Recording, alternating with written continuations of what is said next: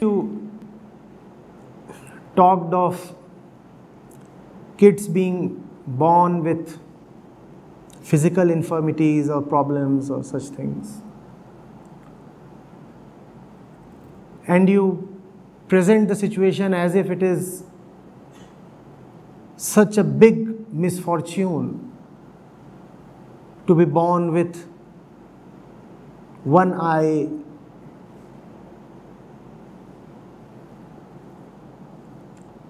or a brain disorder, or some genetic defect or something. Hidden in your sympathy for the kids who are born genetically deficient is an arrogance about your own condition. You feel that you are normal. You don't have a hole in the heart. You are not born with half a brain. All your bodily equipment is more or less all right. So you feel you are greatly privileged. And in comparison, you feel that if somebody is born with some problem in the heart or in the intestine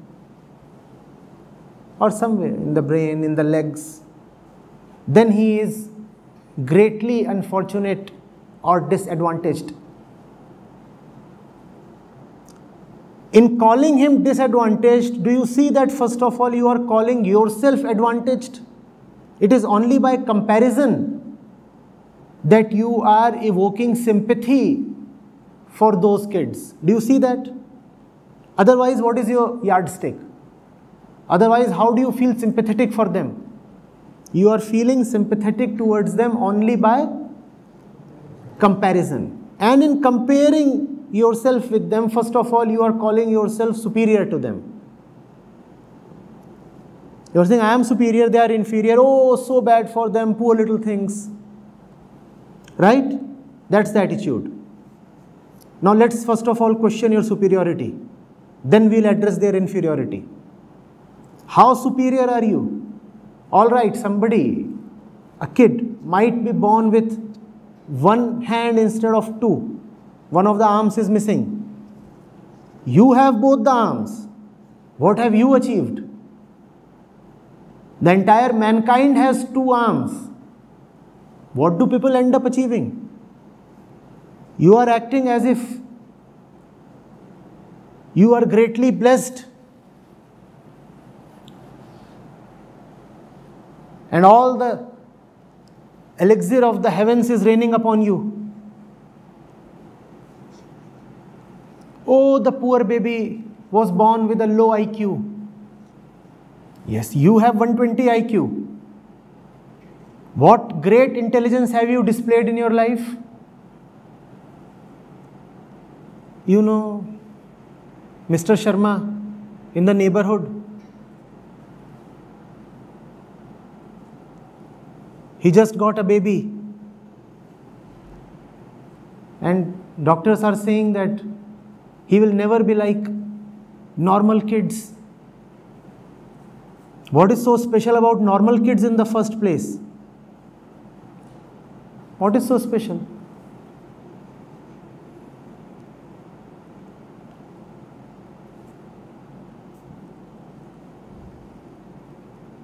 But then you gloat over your great fortune.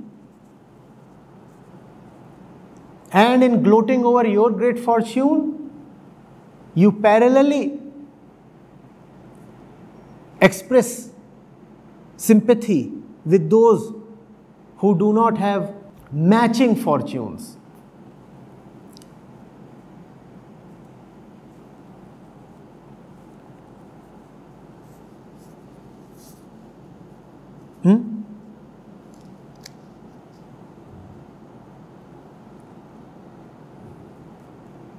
You know Mrs. Tandon's Dolly, she cannot give birth.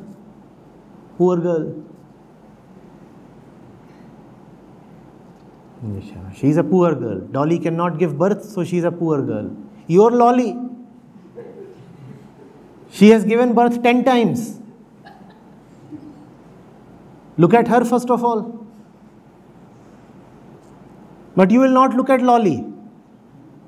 With Dolly, you have lot of sympathy. Poor Dolly. Something wrong with her uterus or something. She cannot give birth. Poor Dolly.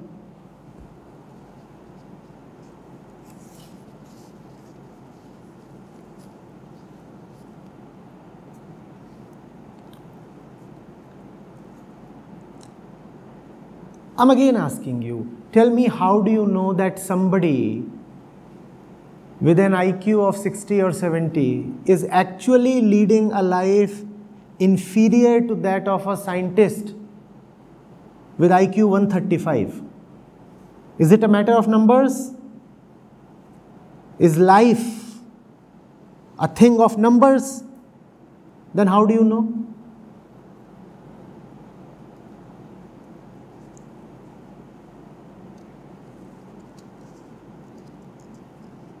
How do you know?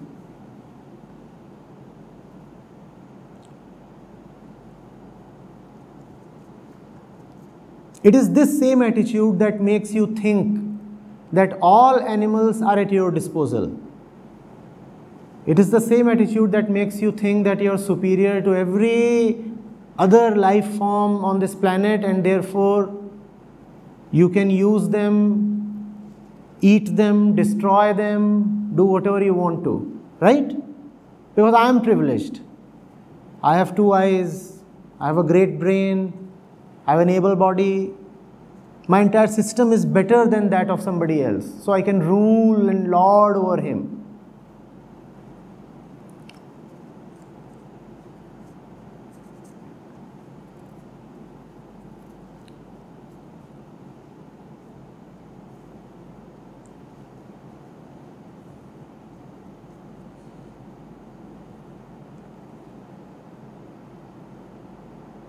In a similar vein, you are talking of acid attack victims.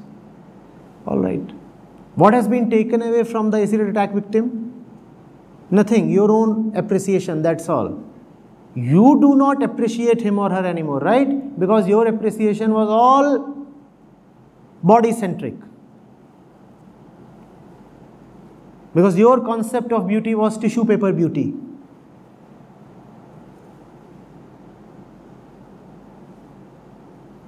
Now somebody threw acid upon the girl's face, and the normal configuration of the face is distorted. So you start saying, oh, such misfortune has fallen upon her. You first of all look at your great fortune. Nobody threw acid upon your face.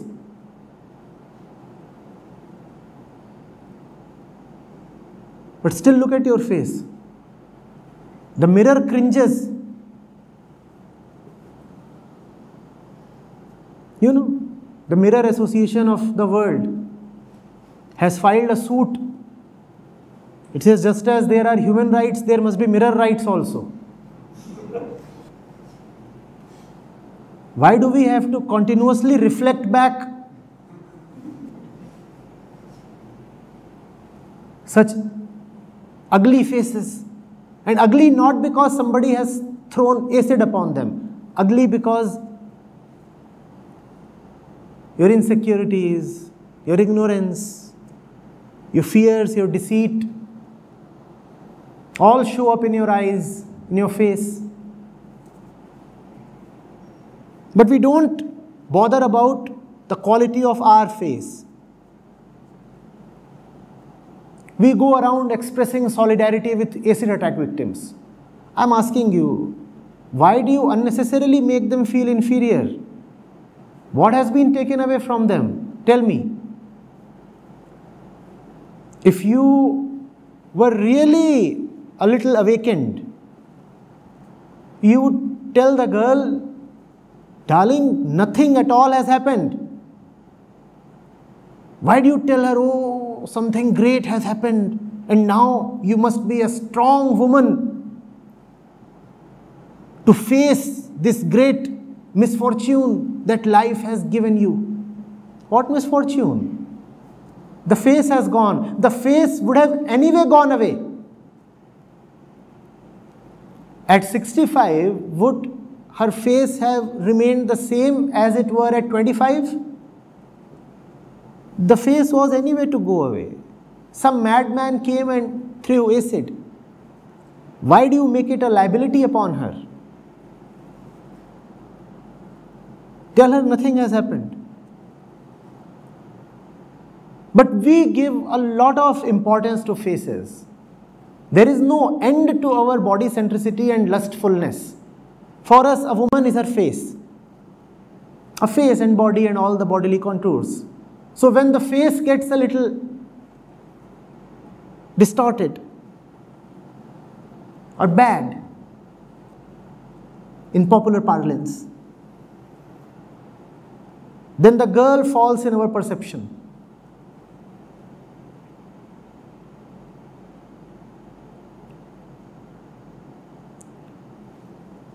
If body were so very important, then,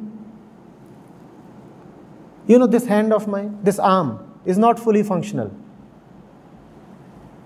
Something's gone wrong with it. It can't operate the entire range of movement. So you must come and tell me, oh Acharya ji,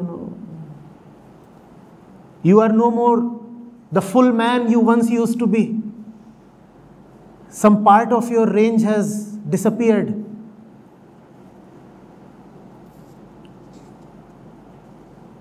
Tomorrow if somebody throws acid on my face, as is quite likely, will you stop listening to me?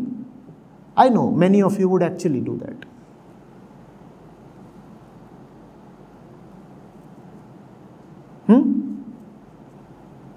Why do you present this as such a ghastly thing to happen to a woman? Her mind is being destroyed by so many forces daily. You never talk about it. You never take out a candlelight vigil on India Gate when a little girl is being badly conditioned by media, by society, by the school, by all the websites, by all the influences upon her. Have you ever seen a candlelight vigil against all the corrupting forces on the little girl's mind? Does that happen? But when her face gets disturbed a little, then you act as if the heavens have fallen. It does not show your concern for the girl. It shows your concern for the face and the face alone. It shows that behind all the pretense of solidarity and sympathy, all you care for is just the face. You want girls to keep looking dainty and squeaky clean and pretty. Let their prettiness not be taken away. Even if their soul is sapped away, even if their minds are dirtied, all that is okay. Nobody bothers.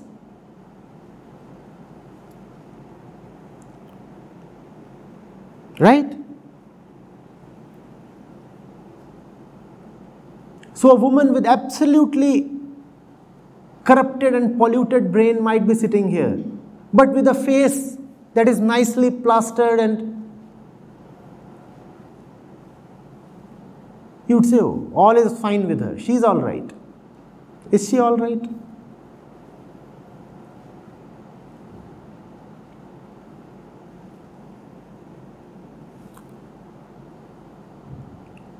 %90 of her so-called beauty can be wiped away by tissue paper.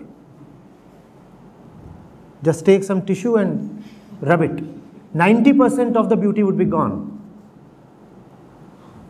But you feel, no, this one is all right.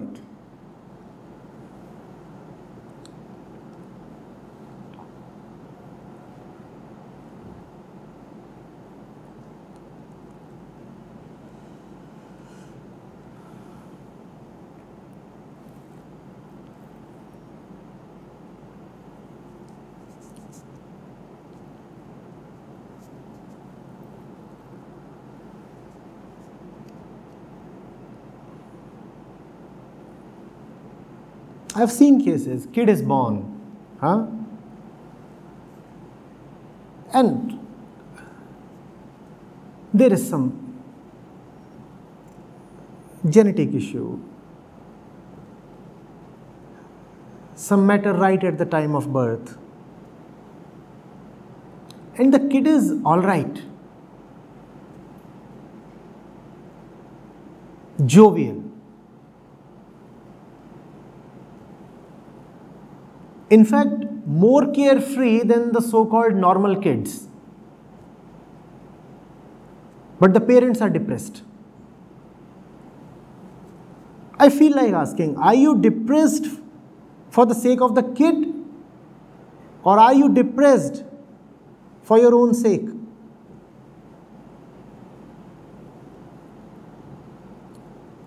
What is it that makes you feel so sick? The welfare of the kid, or the thought of the presumed difficulties in raising the kid?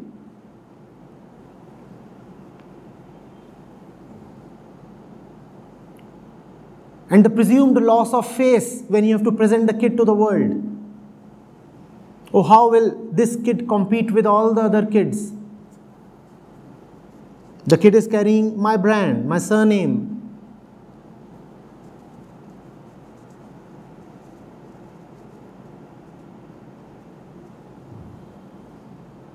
Will he not be letting the family down?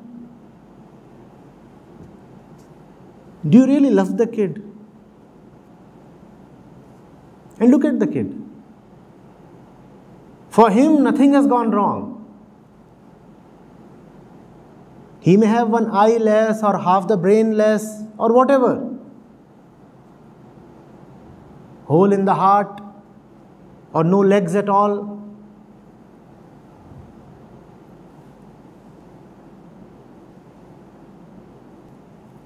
Some speaking disorder, some problem with hearing. All these things happen.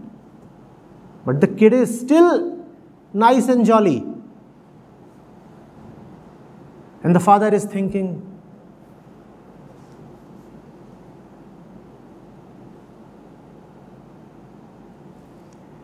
a lot of it passes off in the name of love. I want you to wonder whether it is really love.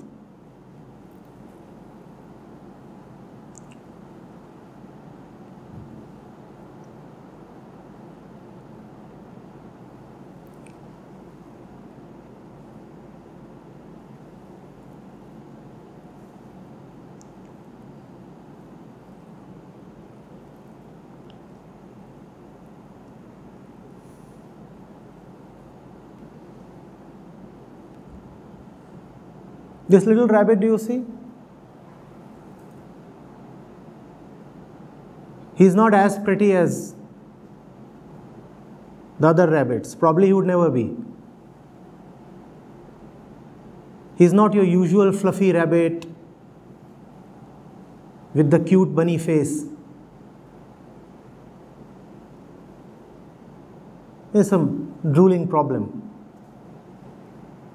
Something in his mouth that makes his saliva run on the face.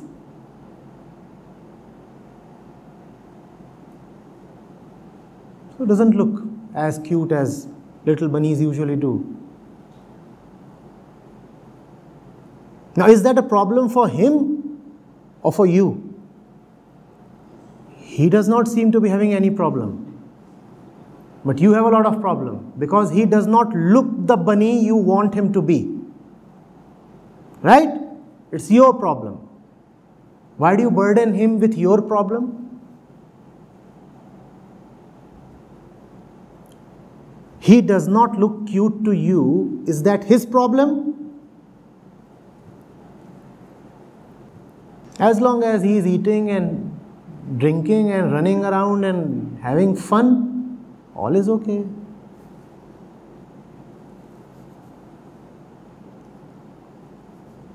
Or should we get him a facial?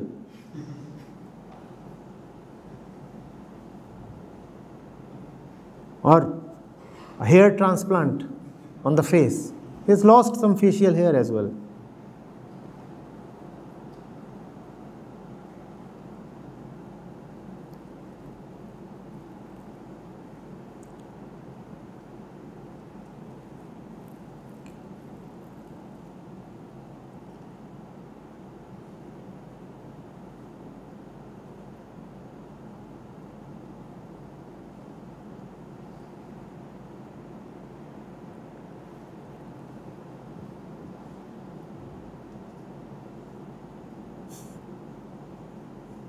Most of us are not the bunnies our parents want us to be.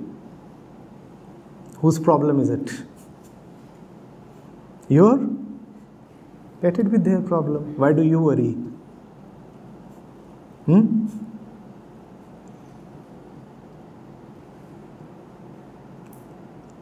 First of all, you unnecessarily give birth to a child. And then you burden him with your expectations, instead of apologizing to him constantly throughout.